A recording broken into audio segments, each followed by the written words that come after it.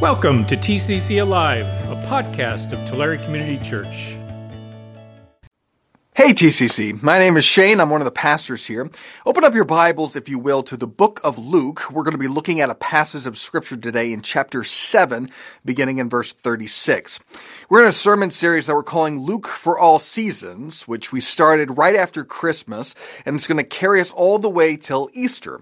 And right now, we have entered into a time period on the liturgical calendar before Easter that is known as Lent. This is the first Sunday during Lent.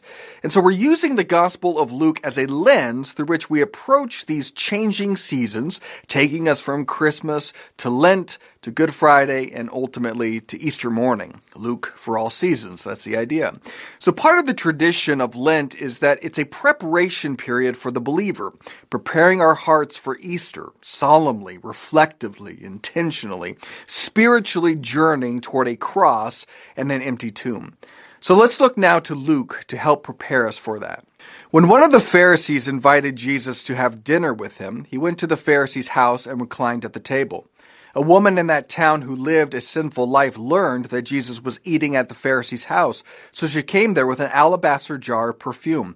As she stood behind him at his feet weeping, she began to wet his feet with her tears. Then she wiped them with her hair, kissed them, and poured perfume on them. When the Pharisee who had invited him saw this, he said to himself, "If this man were a prophet, he would know who is touching him and what kind of woman she is, that she is a sinner." Jesus answered him, "Simon, I have something to tell you." "Tell me, teacher," he said.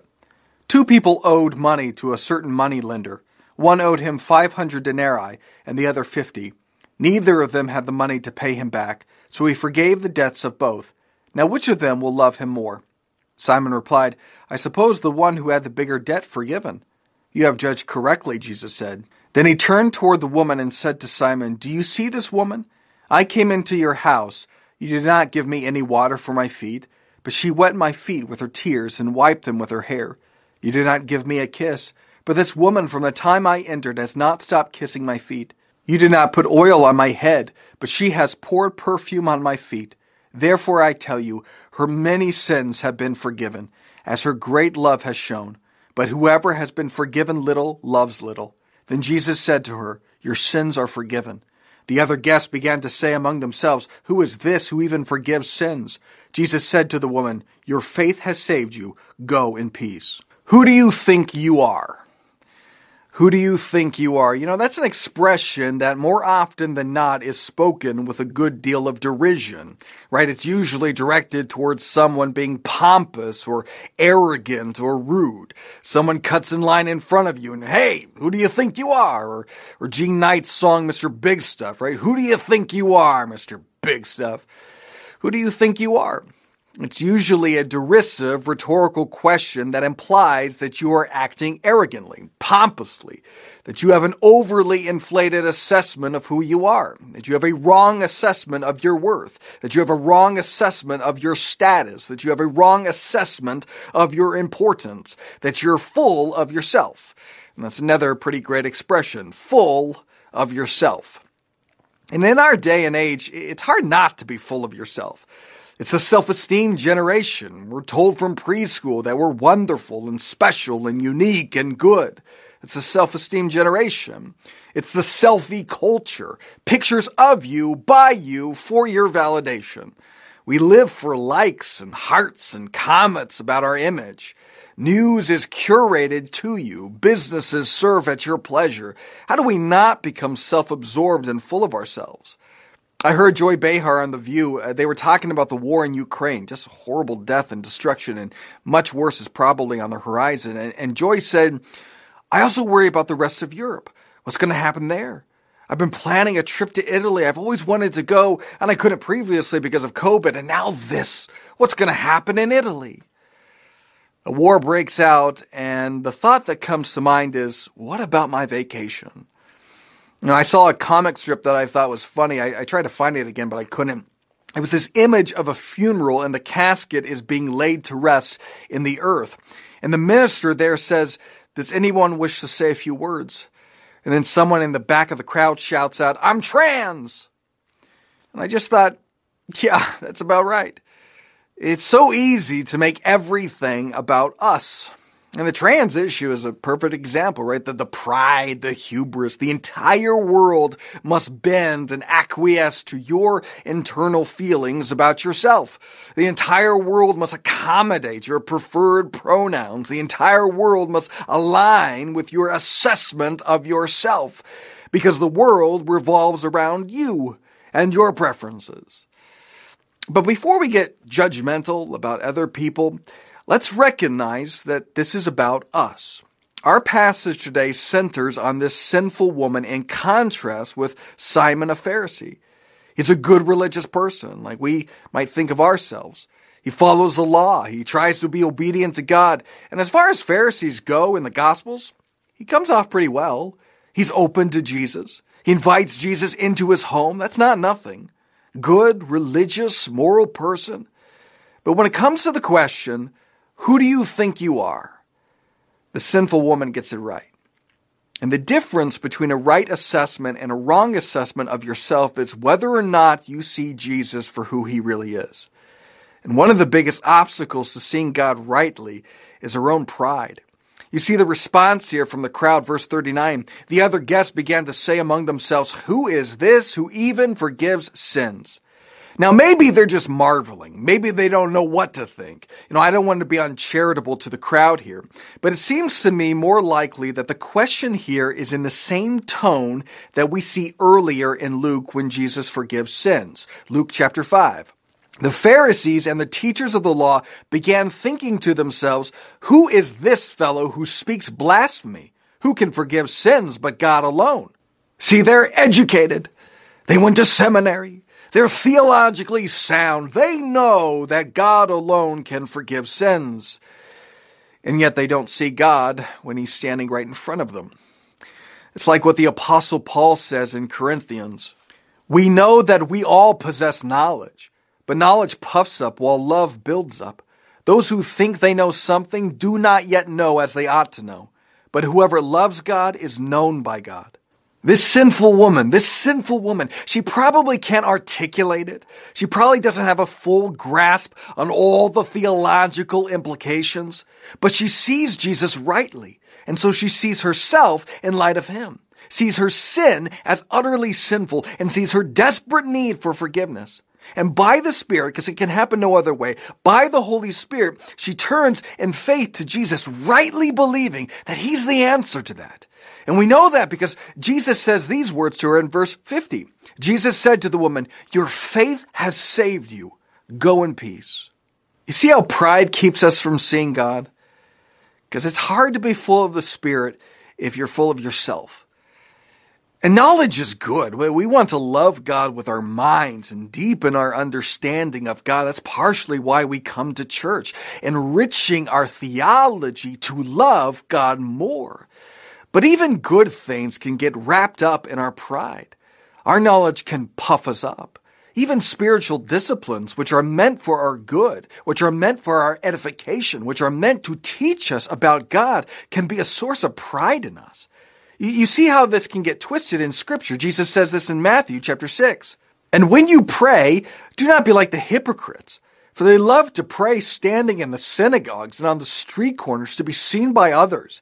Truly I tell you, they have received the reward in full." Verse 16. "When you fast, do not look somber as the hypocrites do, for they disfigure their faces to show others they are fasting. Truly I tell you, they have received the reward in full." They're doing the right things, but somewhere along the line they have taken their eyes off God and put it on themselves. So even things like prayer and fasting, which are expressions of faith and dependence and humility, become sources of pride. Do you know that God opposes the proud? Think about that. God opposes the proud. Hear these words from 1 Peter. "In the same way, you who are younger, submit yourselves to your elders. All of you, clothe yourselves with humility toward one another, because God opposes the proud, but shows favor to the humble. Humble yourselves, therefore, under God's mighty hand, that he may lift you up in due time. Cast all your anxiety on him, because he cares for you." We don't often think of anxiety as connected to pride, probably because we see anxiety and worry as weakness, but pride we see as boldness or even strength. But that's really not the case. In fact, it's a commonly regarded phenomenon in psychology that narcissism and insecurity go hand in hand. Here's a recent study from NYU. It summarizes it this way. Narcissism is driven by insecurity and not an inflated sense of self, finds a new study, which offers a more detailed understanding of this long-examined phenomenon and may also explain what motivates the self-focused nature of social media. See, anxiety is in the same sphere as pride because they both stem from the same source, from a wrong assessment of who you are. Jesus says this, "Who of you by worrying can add a single hour to your life?" See, we're worried and anxious because we're not looking to God. We're looking to ourselves, and the thing is, we're not in control. We're anxious and steeped in worry and feel like the weight of the world is on our shoulders. But wait a minute. Why would the weight of the world be on my shoulders? I mean, who do I think I am? What grandiose notion do I have about myself that I think the weight of the world falls to me? Now see, pride and insecurity, pride and anxiety, they all stem from the same source of too high a view of ourselves because our view of God is too obscured. That's why humility is liberating. That's why Peter tells us that when we humble ourselves, God will lift us up. G.K. Chesterton once said that angels can fly because they take themselves lightly. Humble yourself and God will lift you up. And we see that in our passage. The sinful woman comes in burdened by her sin, but she lays it all down at the feet of Jesus in humility and tears, and Jesus lifts her up in every way. She comes in with a reputation as a sinful woman. That's how she's known. But she leaves as a daughter of the Most High and a sister in Christ that churches throughout the ages and across the globe have marveled at her example, at her love, at her exuberance, at her boldness, coming in uninvited to a place where she knew she would not be welcomed, and lavishing Jesus with her perfume on his feet, no less. It would have been more customary to anoint his head. The wording here is kind of odd. Verse 38, as she stood behind him at his feet weeping, she began to wet his feet with her tears. Then she wiped them with her hair, kissed them, and poured perfume on them. There's a kind of clunkiness in a spatial way that Luke is describing. It's like because of the way that people are reclining and seated, she can't reach his head. But that's all right for her. His feet will suffice. His feet are good enough for what was probably nard, really expensive. And she pours it all out, all that she has to offer at his feet, overflowing in humility and gratitude and love. Don't you want to see Jesus the way she sees Jesus? God lifts up her reputation, doesn't he? And she comes in with a burden of sin, and he takes it away in his forgiveness. Humble yourself, and he will lift you up. And if we want that, we have to strip away our pride. And we do that by seeing God rightly, because when we see God for who he is, we see ourselves for who we really are. You know, this past Wednesday was Ash Wednesday. And one of the customs associated with Ash Wednesday is to apply a mark of the cross on the forehead in dust. And a common refrain as the dust is being applied is to say, remember that you are dust, and to dust you shall return. Ashes to ashes, dust to dust. Ashes to ashes, dust to dust. It's kind of a morbid thought, isn't it? It's making you think about your mortality. And more than that, it's a little belittling. It's a little dismissive of my life. You know, ashes to ashes, dust to dust. Now, the Bible puts it this way in Psalms. For he, that's God, for he knows how we are formed. He remembers that we are dust.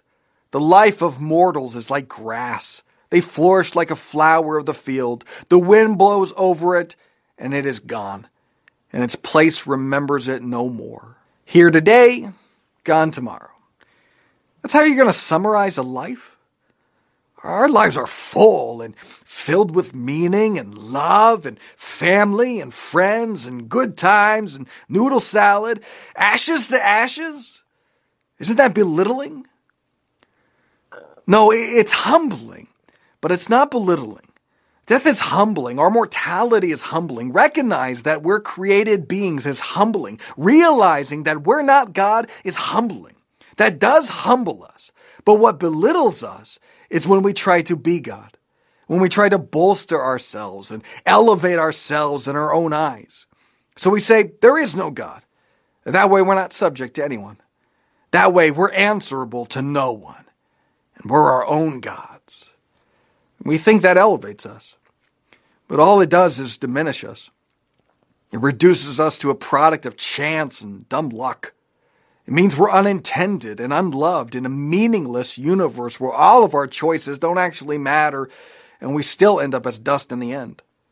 That's what belittles us. Our pride belittles us. Our bolstering belittles us. Oh, you may seem small next to God, but it's apart from God that we become nothing. It's with God that you are designed and intended. It's only with God that your choices matter. It's only with Him that your life matters in the end. And it's with God that you're immeasurably loved. That's not belittling. Pride diminishes. Humility raises. We humble ourselves, recognizing that God is God and we're not. Humble ourselves, recognizing that God is creator and we are creation. That's the first step in eradicating our pride, is to see our place in creation. When we rightly see God as creator and ourselves as creation, that strips us of all our conceits. Hear these words from Corinthians. For who makes you different from anyone else? What do you have that you did not receive? And if you did receive it, why do you boast as though you did not? What do you have that you did not receive? Now, we cultivate our gifts, certainly. We work on our crafts, but we are created beings. Our minds, our talent, our abilities, our looks, our wit, everything that we might take pride in ourselves is only a gift from God. Why then should there be any boasting? No, rather, it should lead us to gratitude and spur us on to pour out everything we are and everything we have at the feet of Jesus. Pride keeps us away from God. Humility brings us closer. Pride distorts our view. Humility brings clarity. And pride leads to self-righteousness. But humility leads us to compassion and empathy. We see that in our passage, verse 39. When the Pharisee who had invited him saw this, he said to himself, if this man were a prophet, he would know who is touching him and what kind of woman she is, that she is a sinner. Jesus answered him, Simon, I have something to tell you. Tell me, teacher, he said. 2 people owed money to a certain money lender. One owed 500 denarii and the other 50. Neither of them had the money to pay him back, so he forgave the debts of both. Now which of them will love him more? Simon replied, I suppose the one who had the bigger debt forgiven. You have judged correctly, Jesus said. We say ashes to ashes, dust to dust. We remember that we are mortal. We have a problem. Death is a problem. And the Bible tells us that the cause of death is sin. Romans. For the wages of sin is death. And that's a problem because, as it says in chapter 3 of Romans, for all have sinned and fall short of the glory of God. We have all sinned. We have all gone astray. And so we are all guilty and face death. A little sin or a lot of sin, we're all in the same boat. So why should there be any pride? This is an odd thing to be a source of pride. But so often it is. Right? Simon here thinks nothing of it, that Jesus dines with him. He sees no problem with Jesus being near to him, but near to this sinful woman. Well, many of us have grown up in the church. Many of us came to Christ at a young age, and we've been guided and instructed in the ways of Christ. And because of that, we've been spared many of the harmful effects of sin in the world. There is a practical benefit to living in accordance to God's word. There is. It can shield us and spare us from all kinds of destruction and harm. But that can also give us a full sense of our situation and a full sense of our need for a Savior. See, we can look righteous by comparing ourselves to other people. They're in that situation because of the choices that they made. I didn't make those choices. I mean, they're really lost. They're depraved. I sin, sure, but not like that. I mean, I know that men are men and women are women. They're beyond the pale. I have sinned, sure. I drink too much. I eat a bit too much. But I'm not like these bums wandering our streets, drugged out of their minds. Oh, sure, I need a Savior. I just don't need him as much. If you're judging your righteousness against others, you might come out pretty well. But when we stand before God in judgment, the question is not going to be, how did you do compared to everyone else? The question is going to be, how did you compare to Jesus? And not a single one of us is going to have a good answer. Simon doesn't see his sinfulness. He doesn't see his desperation. He doesn't see his need for a Savior. He doesn't see his need for forgiveness because he doesn't see Jesus. He doesn't see Jesus for who he really is. If we don't see God clearly, we won't see ourselves clearly. We won't see our desperation. We won't see the degree to which we've been forgiven. We'll feel like we've been forgiven little, and so we'll love little. Pride distorts. Humility clarifies. Pride leads to self-righteousness, but humility leads us to compassion and empathy. Salvation is a gift of God. We didn't finish that verse in Romans. Let's get back to that. For the wages of sin is death, but the gift of God is eternal life in Christ Jesus our Lord. Salvation is a gift of God. It's never earned. Pride looks at the sins of others and says, I'm better than. Humility looks at the sins of others and says, there, but for the grace of God go I. Simon and the sinful woman are both in debt, are both in need of forgiveness. The difference is she sees Jesus for who he is, and so sees her sin and sees her desperation and sees her need, and it spills forth in her love. Humility comes to us by seeing God as our creator, that everything we are and everything we have is from him, and by seeing God as our Savior. How can you be proud at the feet of Jesus? How can you sneer at other people's sins from the foot of the cross? And lastly, humility comes to us by seeing God in one another in his church. We share Christ with one another. We share our testimonies. We offer up our gifts and our time and our talents and our voices in service to God, reminding ourselves and each other about who God is. And we need that because we're prone to look to ourselves, to our own needs, to our own interests, to our clicks, to our likes and our preferences. And the more we look to ourselves, the more obscure God becomes. I love what C.S. Lewis says. He wrote this: when I first became a Christian about 14 years ago, I thought that I could do it all on my own by retiring to my rooms and reading theology, and I wouldn't go to the churches and gospel halls. I disliked very much their hymns, which I considered to be fifth-rate poems set to sixth-rate music. But as I went on, I saw the great merit of it. I came up against different people of quite different outlooks and different education, and then gradually my conceit just began peeling off. I realized that the hymns, which were sixth-rate music, were nevertheless being sung with devotion and benefit by an old saint in elastic side boots in the opposite pew, and then you realize you aren't fit to clean those boots. His conceit is peeled away. He saw God better, and it leads to humility and a greater and deeper love. And isn't that what we find when we look at this sinful woman here? Don't we know God better because of her? She shows us profoundly who Jesus is because she was forgiven much and so loved much. Thanks for listening. If you want to know more about the ministries and mission of Tulare Community Church, visit us at tccalive.org.